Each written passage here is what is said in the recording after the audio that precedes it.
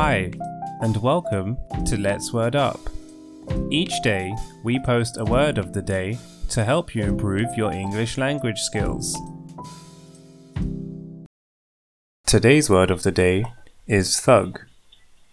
Nouns are words that we use to name things. It can be a person, a place, a thing, an idea, or concept. Therefore, thug is a noun. Thug is the name of a violent person, usually used when referring to criminals. An example of the word thug, used as a noun in a sentence would be, "Stop acting like a thug, let's be nice to our guests." Or, "Her appearance makes people think she's a thug, but she's actually a very kind and sweet person." Synonyms include ruffian, hoodlum, bully, bandit, gangster.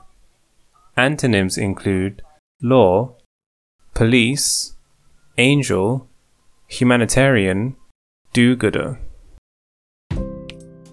Thank you for listening.